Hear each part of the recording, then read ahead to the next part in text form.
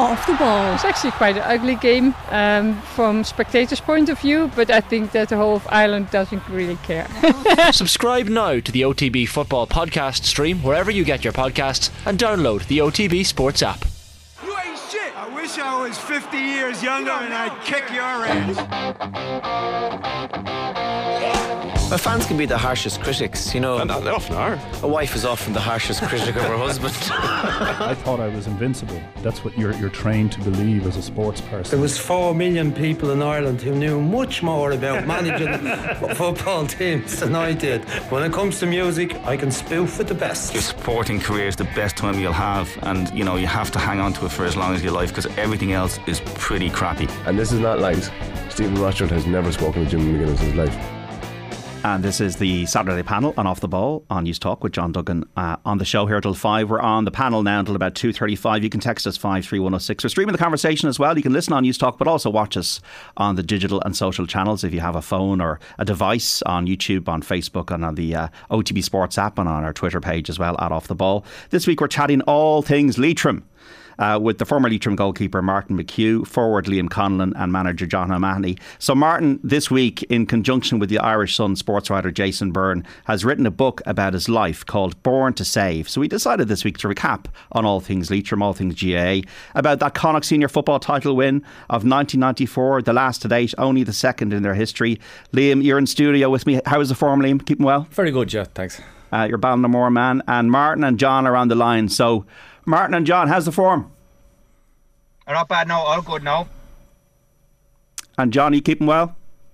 Yeah, perfect, yeah. Yeah, good to see you both. Good to see you both.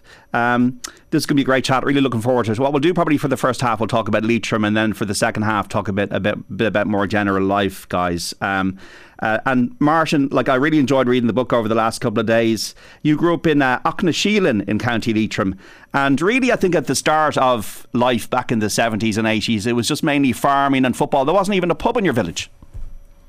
No, it's just a small rural village in between Ballinamore and Drumshanbo, and life at home was like everyday living, working on a farm and pulling and dragging, bringing in bales of hay, doing it on the turf, and you had chores every day before we even thought of going down in a training field.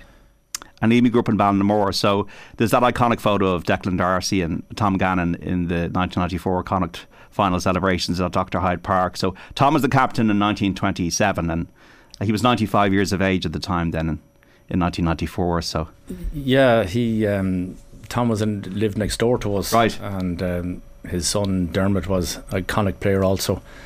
Won colleges All Ireland with St Mills, and won a few championships with Ballinamore, and a pretty good player, county player also. Yeah. So you were in the panel quite a few years by the time you got to the... Yeah, I was one of the older lemons, I suppose you could call it that, at the time. So I was in and out of the county team. I hadn't really given it that much seriousness early on, but... Until John came in. Well, PJ Carroll... That's right, PJ Carroll, yeah. Put a start to what was probably required at inter-county level. Yeah. And I think we were languishing in Division 4 when he took over. I think it was around 92 or something. He took over, and he brought a good bit of impetus to the setup. Because it didn't come from nowhere, did it, Martin? You won the under-21 Connacht title in 1991. Yeah, I was on the panel the year before when Martin McGowan was the keeper, and I was a sub, but I knew by the way training was going that this is what it has to take to try to be number one. And when I was on a panel then the following year under PJ Carroll, I sort of had to do my own work and get my own head right to try and push for the number one jersey. And you don't get a jersey just because you're underage the following year. You have to work really hard behind the scenes, and my height at 5'7" didn't really help much, but for myself I just really worked hard and knuckled down and got the jersey for the Connacht final. You're a proud Mayo man, John O'Mahony. You'd go on to manage Galway to win a couple of All-Ireland titles, but why Leitrim? Why did you decide to take the Leitrim challenge, John? Well, I suppose first of all I was asked to do it, but I saw it as obviously I'm living in Ballahadreen, which is kind of in the middle of Connacht, so I was about less than 30 kilometres to Carrick-on-Shannon.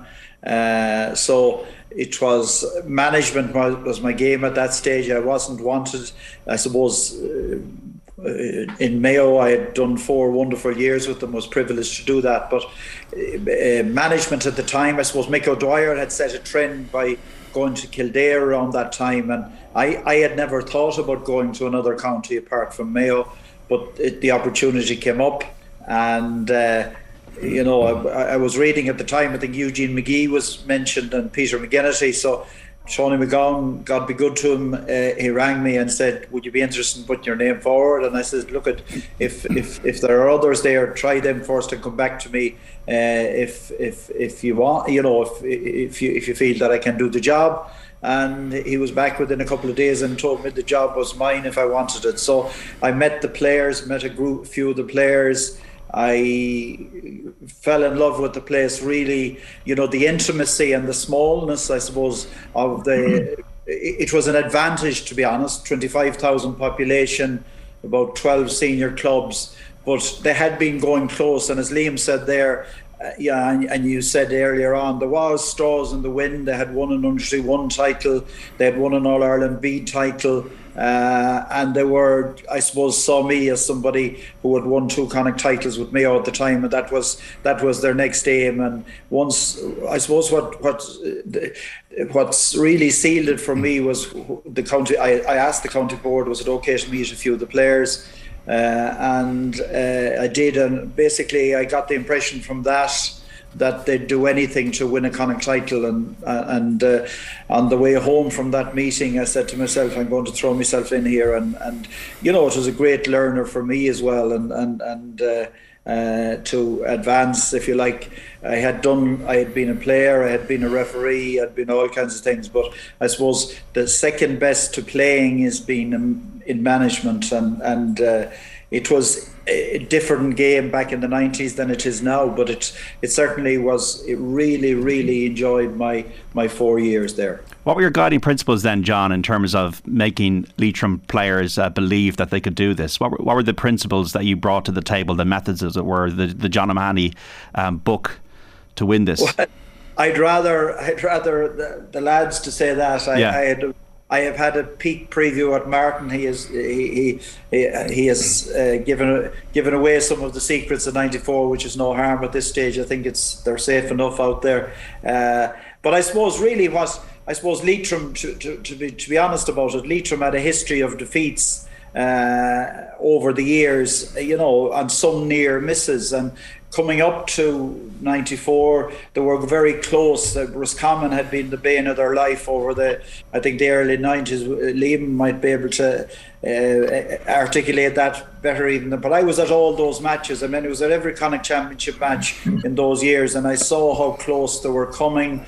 And very little would have tipped the balance. And I suppose the message that I was trying to implant was, Leitrim may haven't won a Connacht title since 1927, but just as no team has a divine right to be winning always, no team has a divine right to lose always either. And that was the message I needed implanted deep in the mind. And to be honest, when that was what got them over the line. So the way that everybody bought into the unity of purpose was the reason that they made it happen. And I think the other crucial thing was the unity of purpose between county board, management, players, supporters. It was it was easier, like people say, of the disadvantages Leitrim might have had. But it was easier to get a family atmosphere in Leitrim than maybe some of the bigger counties. So there was advantages too. And we say if you weren't successful, for instance, in '93, our first year in the championship, we beat Galway for the first time, I think, in 45 years or something. Roscommon caught us in the semi-final by 2 points.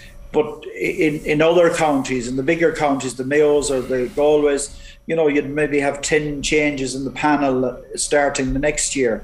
But in Leitrim, it wasn't like that. You were always looking for the 1 or 2 or 3 gems to come forward. But that was it. You sat down with the same players, basically saying we're going to have to get better here. And like, we had a lot of experience, and in some ways it reflected what happened in Galway later on. We had the Mickey Quinns, the Liam Conlons, the Pat Donohues, you know, experienced players, and a number of others, George Dugdale's and so on, a number of others as well. And uniting that with the younger players was a key part of it as well. So Liam, did you feel like you were physically and psychologically primed to have a run at this in 1994? Oh, absolutely. I mean, there was once we committed to the job, every waking moment was, how do we get the slight edge here? And you know, and I suppose the first year was mainly as much talking as training, because it was about the mental side of it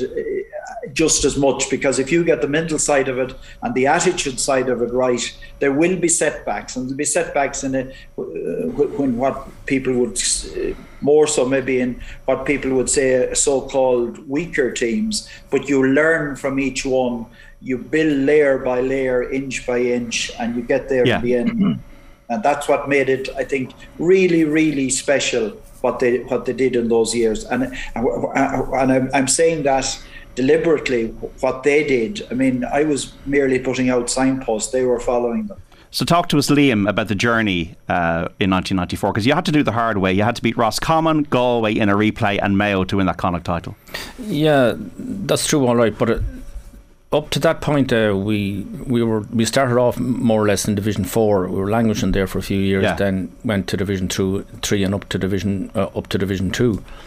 And I think that in itself was significant, because we were playing pretty good quality teams, and I think in 91 or 92 we were in a whisker of going to Division 1. And that was, so we had a certain amount built up at that time, but also then playing Roscommon, the arch enemy, I suppose. I just felt that they were a little bit more physical than us. They were maybe a little bit more experienced, but as John was saying, in the years from that 91, 92 and 93, there was a good hard core of players there. They understood what was required of them, and they understood the journey we had to go, as it gets, especially in the physical demands of the setup. You know, we really needed to be physically in good nick, and John pushed that further again. If you can even for a moment mention the sand dunes of Sligo, we got fair torture up there over the winter months. Martin's mentioned it at length in the book. So that left us in good stead then for 94. So we did understand, and we knew what was required. And also, Martin, the snow, you talk about in the book, you were training in snow and you had to come down from wherever you were working at the time. Yeah, I remember the day well. It started to snow when I was working, and I rang John to say that it's snowing here and it's sticking, and he sort of mentioned like it's a bit late to call off training, so we'll go ahead with training. And John used to pick me up in Longford. We were training in Kells that night, and John used to pick me up at 6:30, so we decided to go that bit an hour earlier, just allow for the snow and all that, you know. And in fairness now, that night in particular, every player made training that night. And you know, I know we had been messing around before training started, but he remember put out the 4 cones in the field, and the 4 corners of Kells field. It's a fairly big field, and we had to do laps. But John made sure that with the marks in the snow, nobody was going to cut corners, and obviously somebody did. But with my short legs and small feet, I got to blame. But I think it stood to us that training on a night like that was going to make us really mentally strong, that nothing's going to beat us. Even every man could come up with excuses that even, well, I can't go training because it's snowing, or I can't go training because the roads are bad. You know, we had an aim in our heads was to win the championship. So every player made the effort that night. Not just that night. There's days we train in Carrigan-Shannon in a muck and a wetty field as well, with the amount of rain that fell. So no matter where training was or whatever conditions we had, every man made the effort to train that year. Yeah, I think, sorry if I just could come in there, the background to that night, we all remember that night, but the background was that I came over from school at 4:00. I lived beside the school. Ollie Honeyman happened to be working in Kells or in Meath that day, and it was actually snowing here in Ballahadreen at 4:00. But I rang Ollie, Ollie there wasn't many mobile phones around, but Ollie had one, so I got in touch with him, and he said it's fine here yet. So I says, right, we're going with training now. Whatever happens, it's going ahead. And I think possibly one car with a couple of players was delayed because an articulated lorry jackknifed in front of them. I think Martin might have remembered the night. We actually slid sideways for a few because we had to go very slowly, but we left early and all got there. And I really got the feeling with the attitude of the players on that night, there was about 4 inches of snow on the pitch when we got there. And the fact that we went through it was a novelty in some respects. And it wasn't so much what you did, but it was the principle of we're not going to be stopped here, I think. And I did remind them, and I think, again, a sneak preview, I think Martin mentioned this in his book, that, I says, look, at the night we win the Connacht final, lads, we'll remember this night. It was a kind of a touchstone for the sacrifices that had been put on at various places in the training. The early 90s football is much different than it is now. Training methods were much different. And I suppose the training and the sand dunes are mentioned in Forest Park and all of this stuff. But it was much more what that implanted in people's minds of sacrifice and of, well, we're ready, everything is done here, and that epitomised Martin and Liam and everyone in the squad as well, Yeah, Martin, and also like psychological things like getting a Garda escort, those were important little things to happen. Yeah, but John was, he'd done all the work behind the scenes, but never told any of the players. That I think the first one in the championship, we had a team bus to bring us to a quiet location not too far from Hyde Park, and a bit of food and fruit and a bit of tea and all that was set up for us and all, which is nice. I never had it before, and Liam probably had it for the few years before that. But for me, it was something new. But we were all relaxed outside the location and all that. Next thing, the squad car turned up, I said, Jesus, who's in trouble here? So I think it was a Garda escort to go from the location to the park. To say, John's mind was we're a team, and we're just as important as our scammer. So we're going to have a Garda escort to the Hyde Park and have people take notice. This is a good team coming.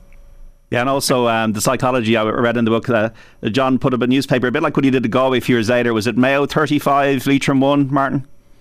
Yeah, I think that's I think it's really for the Connacht final, against Mayo. He had John Duggan was talking up. He finished off with a caption on a paper where Mayo had so many Connacht titles and Leitrim had won, and then his last line was, "Let's change this record, lads." That was it. We walked out of the hotel room after that. It's a bit like the fancy dance, John. A bit like that one. Yeah, well, look, the whole thing about the team bus, and actually another thing that wasn't in vogue at the time, but we introduced it gradually, was a uniform casual gear going to matches. I'm not sure was where Tony McGowan again, I think, collected sponsorship somewhere, and we got a set of green and gold T-shirts for the first game, and then we added a little bit for the next game, slacks, and by the time we got to the All-Ireland semi-final, they were in blazers. And again, it was about, I suppose, I remember we went to a challenge match shortly after I took over, and there was some arriving in minibuses and cars and all the rest of it, and I says, look, we need to create a uniformity here, a bonding. The team coach was Leitrim 1993 or Leitrim 1994. In other words, that we're proud to be associated with Leitrim. We're proud to be associated with the colours. And in fact, that time they were introducing a bib for the manager on the sideline, with Bonasture on it or whatever. And I remember having a bit of a disagreement with the Connacht Council officials. It was in blue. So I said, look, I will wear a bib if it's in green and gold colours. Okay. And I think Tommy Moran, he never told me, but I think his wife might have produced that so that it worked, and we were the team was saved from any fines from Connacht or anything else. You know? Okay, got to take a break. John O'Mahony, Liam Conlon and Martin McHugh on all things Leitrim in 1994. We're back after the news. 53106 if you have any questions or texts for the panel. Back after this. The Saturday Panel on Off the Ball. And this is Off the Ball Saturday on News Talk. John Duggan with you through to 5. You can text us 53106 or tweet us at Off the Ball. This is part 2 of the Saturday Panel. We're chatting to the former Leitrim goalkeeper Martin McHugh, forward Liam Conlon and manager John O'Mahony, all involved in that Connacht title win of 1994. And Martin, in conjunction with the Irish Sun sports writer Jason Byrne, has written a book about his life called Born to Save. So we've decided this week to recap on Leitrim and all things about Gaelic football and life as well. Only 2 Connacht titles for Leitrim, 1927, 1994. And Martin, in that final against Mayo, you won by 12 points to 2-4, but you conceded the goal after 15 seconds, and then you saved a penalty. Yeah, it was a mixed bag of saves and mishaps and all that, but, like, I think at the first 25, 30 seconds, there's a high ball came in, and I called for it, and Seamus might dispute this, but I called for it, but Seamus ran across me and he called for it and went through his hands, my hands at the back of the net. But I remember doing an interview after the game and the question was asked what happened. I sort of said, like, in a funny way, that we were going to win the game. I decided to give Mayo a chance, But look, and then I made another save, and I think midway through the second half, and near the end of the end of the second half, yeah. But before that, there was a penalty given away as well, and I saved the penalty, but they got rebound. So I was very, very annoyed with that little part. But you got through it. You got through it. The joy it gave people of Leitrim, Liam, that day and winning that Connacht title, and yeah, there was huge emotion displayed that day. All right, the pitch invasion and all of what goes with that. So yeah, there was huge elation for them. I'm delighted to be part of it, obviously. The game itself, it was a bit wet. The surface on the hide was a little bit damp and all of that. But as Martin said after the goal went in, it's typical that Seamus wouldn't be listening to Martin, even though it could be the other way around. But the goal, was a little bit of a setback. But we were mentally well prepared, and we were, there, well primed for the game. We weren't really nervous on the occasion, so we kind of recovered that ground pretty okay, and probably should have went up more half time, but look at I thought we were the better side overall. But Mayo made a couple of late substitutions, and they did have an impact for Mayo that day. So in the end, we were lucky. We were happy to get out with the way we did. Do you remember the celebrations then? Yeah, a few pit stops on the way home. Pit stops, yeah. We enjoyed them, and I suppose we ended up then in Carrick that night, and thousands of people around. God, it was something to behold, really. And the whole experience, and then going to Croke Park and playing the Dubs in an All Ireland semi-final. Yeah, I was glad it was the Dubs in one way, because even for the colour of the jersey, I think they had beaten Meath I think they had won the Dublin Meath games. Yes. Anyway, so the clash of colour of a jersey wouldn't have been great around the stadium, but the dynamic of the hill and the Dubs brings its own colour. But I personally was really looking forward to it. Just the whole thrill of Croke Park and what that brings. It's just excitement of it, and it's a thrill to play there, especially in full house and all of what goes with it, And people flying in probably from all around the world. Yeah, I think so. Yeah. Diaspora, as it were. Yeah, exactly. Australia and America, they came really from everywhere, and that brought the real sense of occasion to the whole day and the whole weekend, as it were, really. Yeah. Martin, you kind of felt in the book that it got away from you a bit, that game. Yeah, it's one game in my life now, I regret, because we stayed on the night in the hotel before that, and we were all relaxing on that. And as usual, we had a guard escort to go from the hotel down to Croke Park, and come down. I think it was Neil's pub.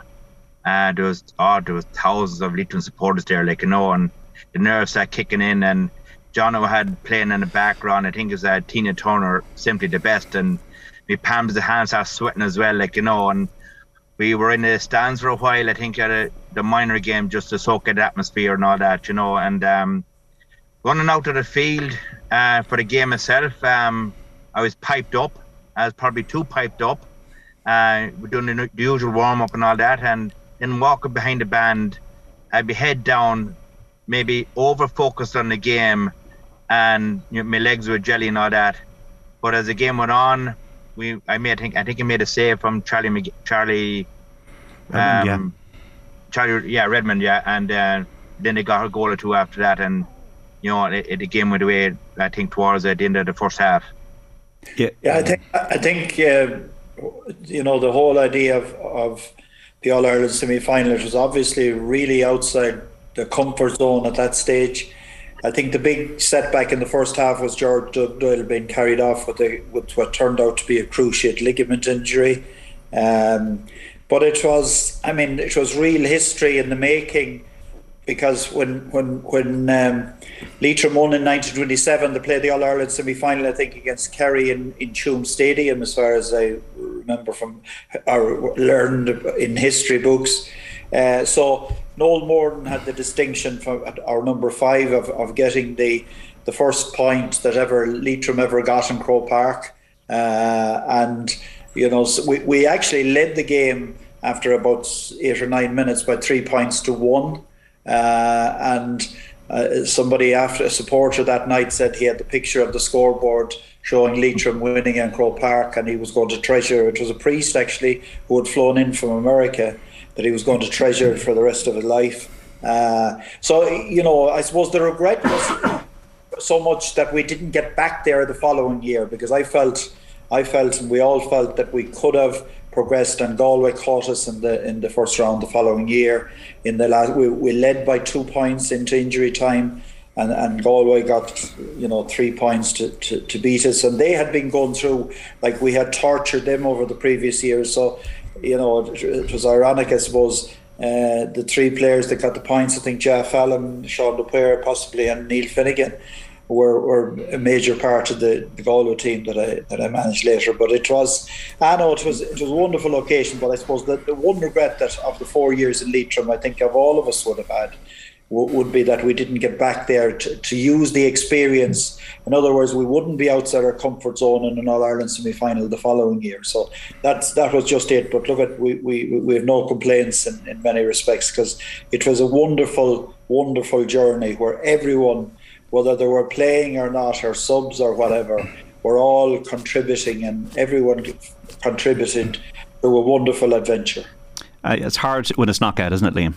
Yeah, it is definitely. I suppose, as John recalled there on that Dublin game, I think the magnitude of the occasion hit us when we drove down the bus on Clonmel Road, and the thousands of people sweating the streets, and then the packed stadium, the roar, the noise in the stadium when you're leaving the dugout was something else. So you really needed to take your second wind and take a breath in to understand what it was all about, But as John says, I think we did start very well, and I mean a bit of a dodgy goal. Dublin's first throw us back a bit. That was coming on to half time. I think that put it 6 up as opposed to 3, and that kind of took the stuffing out of us. But I think we performed pretty well. But also, as John is saying there, that 95 definitely was a missed opportunity, because we were just probably at the peak of our powers then. 92, 93, we just probably weren't fully there, but definitely in 94 and 95 was a huge loss. 95 in particular hurt us very badly. If we had beaten Galway, George Dugdale would have been ready for the next game. He had got his operation, and he was on the comeback trail, and so on. So it would have been, because as it happened, Galway, after beating us that in the semi-final, they actually demolished Mayo in the Connacht final, and went on to lose by Tyrone by a couple of points, I think, and Tyrone in turn then lost by a point to Dublin. So we would have, Tyrone was in our league group, and we would have beaten them. We would have beaten them in 94 in our group in the league. So there would have been no fear there of meeting Tyrone in an All-Ireland semi-final. But so be it. I mean, we can't be too greedy. Yeah, well, Liam, that's interesting what you say that, because Westmeath, when they won the Tailteann Cup this year, the buzz for Westmeath people, even winning that trophy, and Leitrim were only beaten on penalties by Sligo. That competition is important. Is it a competition you embrace to maybe have that day out again, possibly in the future on Andy Moran or somebody else? Yeah, definitely I would, yeah. I mean, the gap really has widened considerably from the... You see that in Connacht this year. Yeah, you can see it, and throughout the various provinces as well. There is quite a gap there between Kerry and the Dublin and the big guns, really, So, yeah, I mean, if it's early days yet, really, to assess it fully, and to how teams will prepare for it and what sort of interest they're going to give it. And also the GA authorities really have to back it as well and give it energy and give it the vump that it needs. And you will hopefully see that it will have a good impact on the counties and they get some reward out of it, yeah, definitely. Absolutely. Martin, so the book is fascinating because I suppose it's not only about your upbringing and playing as a goalkeeper for Leitrim for a good few years and playing soccer at one stage in the Longford town set up under Stephen Kenny, but also it gets into your life as well, Martin. You'd end up in club football with Longford and Cavan, and then, as you outline in the book, you were diagnosed with cancer not once but twice, and years apart, Martin. Yeah, it was a tough road. 2009 was when I got diagnosed with testicular cancer. I just found a lump in my groin by I was in the gym earlier that evening, and I was pushing myself because I was pushing 39. I was trying to do extra training, trying to keep up with the young lads that's 15 years younger than me.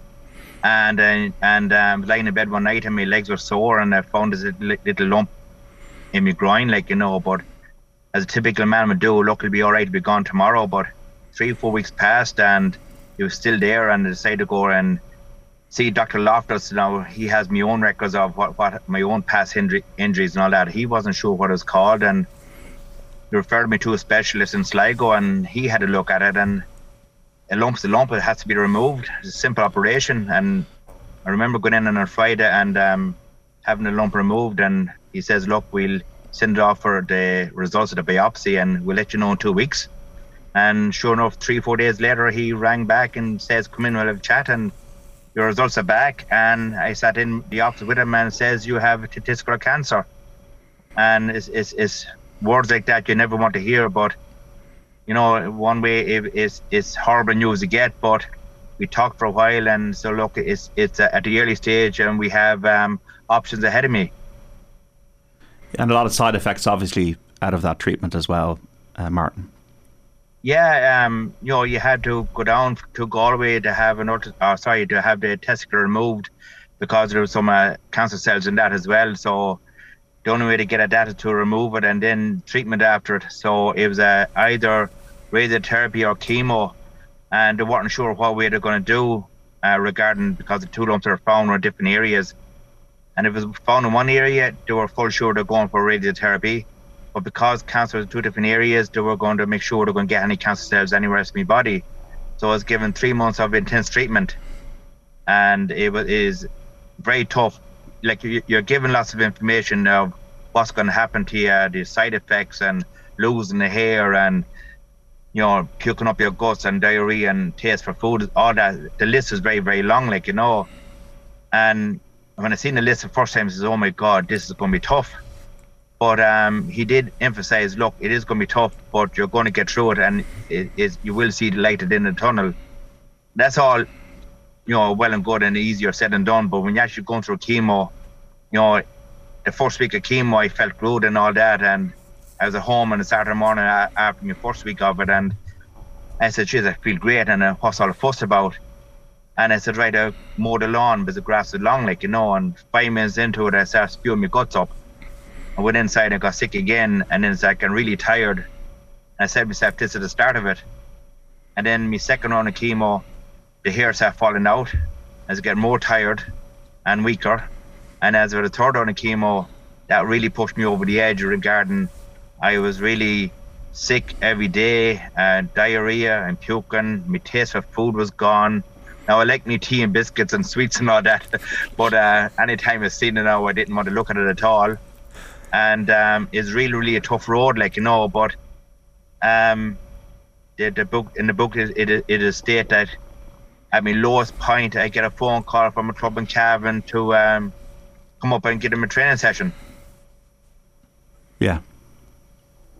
So it was a phone call at start. It was like the manager was only ringing up to see how I was doing and see how I was feeling and all that. And but I knew he had another question behind it, but I think he was afraid to ask. So I asked him, what are you ringing for? And he says that we have training tonight.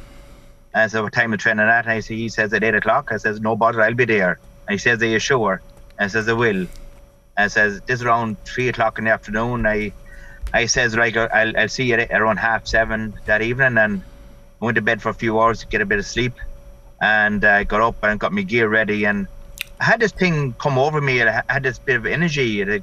I wasn't really thinking of getting sick and cancer and diarrhea and all that, and hopped in the car and I was driving from Sligo to Conlon Lake, Cushlock, that's the name of the club. And I know I got sick twice on the way up.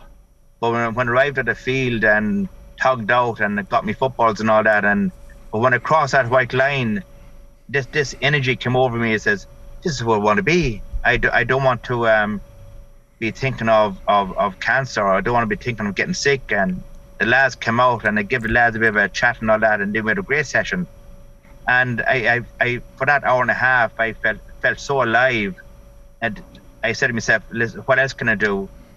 And I think the following evening after, I went down to see my clubmates. I was playing with Clongish at the time in Longford. And I went down to see them. And as usual, I was leaning against the wall and my big bald head. And some lads came out slagging me straight away and giving me head a bit of a shine and all that, put a bit of a buff on it, And it's a good crack, to see the lads and see the teammates.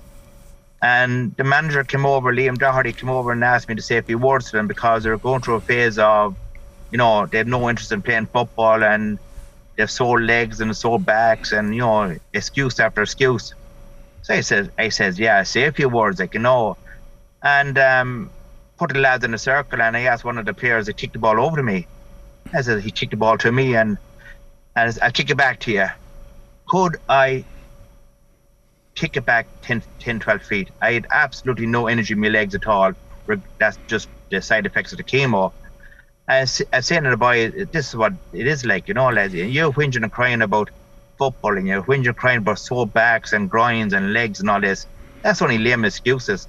I know, lads, I can't kick a ball. I want to be training, I want to be playing, and I can't. Right now, lads, I'm dying. This could be your last year ever of winning a county championship. And never mind about excuses, lads. Whatever happens, I will be there to support you. If I had to bring the bed with me, I'll bring with me to support you. And sure enough, we got to the county final. I tugged out, but I knew I wasn't going to be able to play. But I asked Stephen Waters, that was playing in goals at the time, that we're playing Dromard, and as a team we should have won easily enough. That if we're winning this game by a couple of points and a few seconds to go, fake an injury, I'll run under the crowd, I'll give them a wave, and I'll retire happily. So I thought. But at half time, we were only, I think, 3 points apiece, and the blame game was on in the dressing room, and I was sitting in the corner, and everybody's giving out to everybody, and I couldn't take any more. And I lit the roof with my language, and I more or less says, you have 30 minutes, lads, left. This could be your last 30 minutes ever. Look at me, lads. I want to play, but I can't. Get out there and give me the game of your lives. And fair enough, they went out and won the game by a point. And we're all around patting everybody in the back, and Paul Barden grabbed me by the shoulder, and somebody threw a jersey on me, and I went up to the podium. I lifted a cup of Paul, and right there then on the spot I knew about cancer. Oh, powerful words, Martin, powerful words. John, you've also been affected by this experience yourself. Yeah, in the last couple of years, but I can identify with a lot of the description that Martin went through there. I suppose when you hear the word cancer, you get a jolt and your life flashes in front of you. And I'm a lot older than Martin, but and I suppose it was family and all the rest of it. You don't want to go effectively, and all of that. But I think this is where, again, and Martin has said about the how involvement in teams and in GA, it lifts you as well. And I think it also gives you the discipline. And I found this, that once you get over the initial shock it's like, you know, if you have an issue in a match or a tactical issue that you have to deal with, you know, our mistakes are made. You know, you say, well, what do we need to do here to fix that? And I think when you meet your specialists and so on, and Martin has said that as well there, and that was my experience, that they really assured me there's lots of things we can do here, you know, A, B and C and all the rest of it. And that's what happened. And the discipline that you have built up in sport over the years helps you in your health issues as well, and thanks be to God I have come out the other end of it, and hopefully hoping to be around for a number of years yet anyway, and enjoy a little bit more, many more championships if we can in that sense. So it is, but it does shake you to the roots, but you know, with the people around you and the supports, just as I suppose it's like teamwork, you know, in the sense of dealing with football and teamwork and dealing with health issues. And I know that Martin has spoken to groups and schools and so on about the importance of, and about, you know, men especially not you know, dealing with the issues that they need to deal with, you know, and I know that he's doing great work on that as well. So I think his book is appropriately named. I just like to say about Martin, as I suppose looking forward to joining him tomorrow evening, is that, you know, he was great in a dressing room. He was a joker in the pack in many respects. He could give as good as he got, but he could take it as well as give it.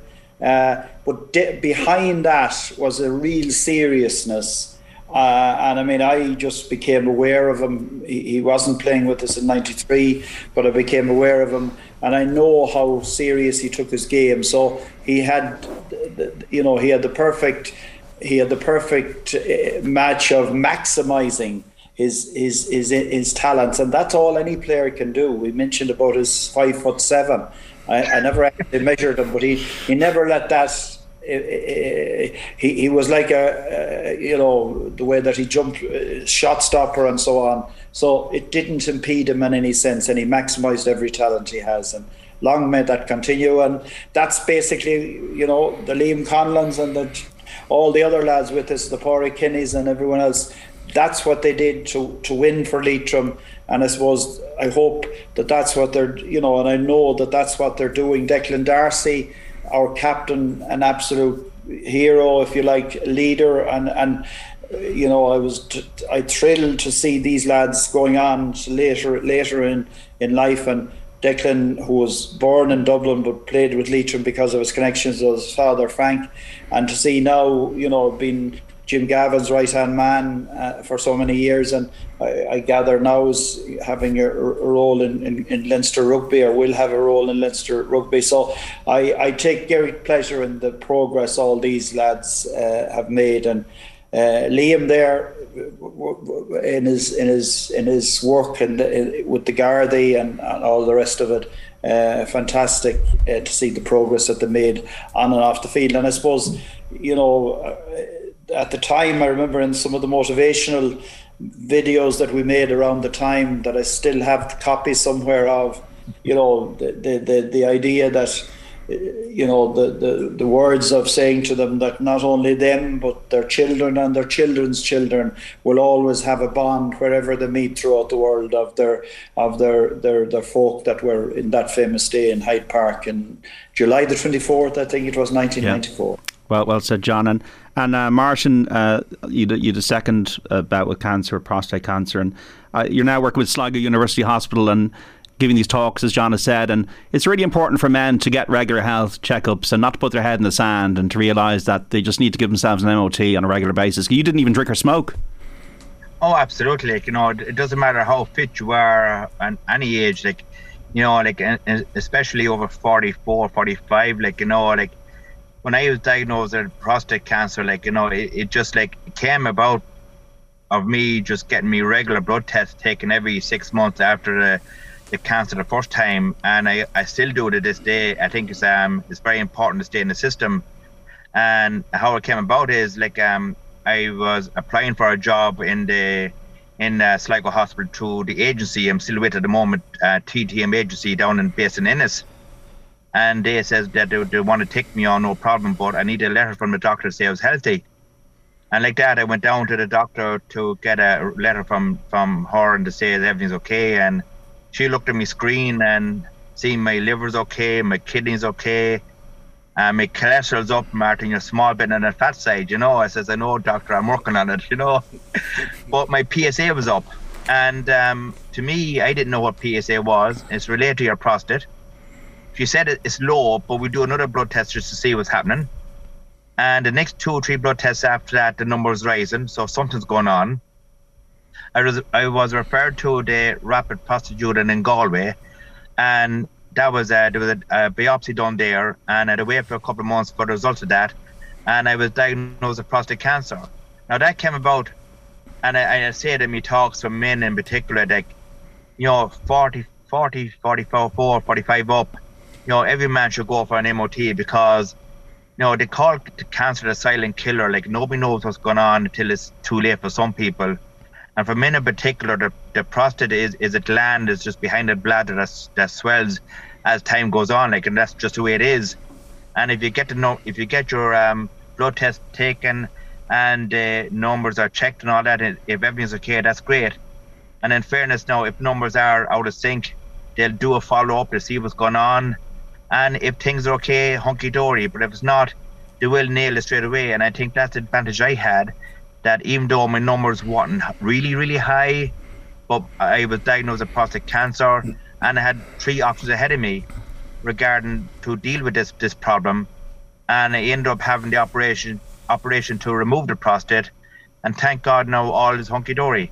Yeah, no, fair play, Martin. And it's important, Liam, isn't it, for all of us to, we've all been touched by illness or somebody we know, and for men to check themselves out. Yeah, very much so. Yeah, I'd agree with that. Just a first cousin of mine, Jerome McHugh, very young man, he also passed away with cancer, pancreatic cancer, leaving a young family. So yeah, it touches everybody. Absolutely. What now, John O'Mahony, for Leitrim? Is there hope with Andy Moran and the Tailteann Cup and different structures, and maybe the fact that you could eventually have a league championship with different trophies for different divisions? Is there hope for Leitrim to have the glory days again in the future?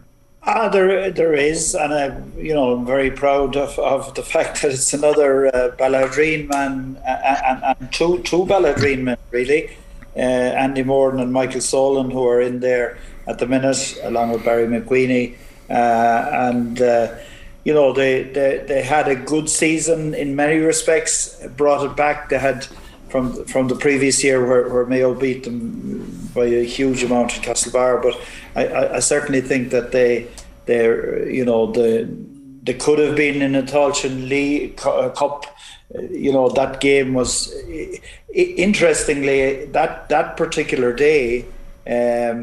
That game attracted, nearly 5,000 people in Carrick-on-Shannon between Sligo and Leitrim, which was a fantastic atmosphere and all of that. So I think the Tailteann Cup has got on a good note, and I think there needs to be a pathway there, as the boys have said. It's not, the gap is bigger now than it was back in the early 90s, but there needs to be a pathway there so the teams can push themselves to the limit, break the glass ceilings. I mean, it is a huge fill-up for Westmeath, and hopefully that the Leitrims and the Sligos and all the other weaker counties can actually latch on to that. And what we were talking about here in '94 was the basis of that. One of them was PJ Carroll winning the what was called then the All-Ireland B Championship, which wasn't a great name, to be honest, because it gave it, but that was a tremendous occasion at that time as well. So, and it was great to see all the weaker teams embracing the Tailteann Cup this year and getting a chance at silverware. And that's why I suppose the provincial title, people say we should do away with the provinces, but my experience after being with Leitrim and seeing them, what it meant to them to win that provincial title way back, I'd be very slow to get rid of it. I know it's difficult integrated with the bigger picture maybe, but there needs to be a chance and steps on the ladder, and I think Leitrim have taken some of those steps, particularly in the last 12 months, and hopefully will continue to do so, and there's a good group of players there at the minute, so hopefully they can make further progress. And Martin McHugh, the book launches tomorrow night in Carrick and Shannon, I believe. That's at the Landmark Hotel at 7:30 for anybody who's around. Born to Save, your new autobiography, and it finishes on after all you went through, Martin. You won an intermediate with Auckland in 2017. You were nearly 50. Yeah, thanks for reminding the nearly 50 part anyway. But no, it was a good year because 2017 I went down training one evening just to do a bit of training and just enjoy the crack and all that, and Sean Mahon and Dean Flanagan were the goalkeepers at the time, so I was asked to get a bit of training, so I did, and the bug came back. So I done a couple of sessions with the lads and went to a few games, and I ended up being third choice keeper. And lo and behold, the way things went, and the media was getting involved and taking notice of this fella, 47 years old, that had back cancer twice, training away. It gave me an extra kick, an extra buzz for myself, and sure enough, we won the county title in 2017, so going on my knees at the end of 94 at the Conlon final and crying, but I definitely cried when the final whistle went in the 2017 final, because when you're 47 years old and being through what I've been through, you have to really hard work, and the body was waving a white flag, but I have to look up the word retirement because I don't understand what it means, because I threatened to retire several times now, but I think I get the buzz of actually tugging out and crossing that white line and being involved. And 2017 winning the county title was a great achievement. And funny enough, that's 5 years later now, and I'm still training with the club. I'm happy enough to be number 2. Kevin McQueen is the number 1 at the moment. But you know yourself, when you're playing the goals, you could be prone to a black card or getting injured. So I'm on standby. So I have it in my head now, one more medal, and I definitely retire at a good age. Well, congratulations, Martin, on the book, Born to Save, Martin McHugh, and with Jason Byrne of the Irish Sun. And look, I read it last night, cover to cover, and your honesty and your candour, and the message you're putting out there about people checking themselves out is really, really important. So congratulations, Martin. Thank you, and thank you, John O'Mahony. Thank you, John. Thank you. And Liam, thanks for coming into the studio. Cheers. Really appreciated you participate in the conversation as well about all things Leitrim and all things 1994. The Saturday Panel on Off the Ball.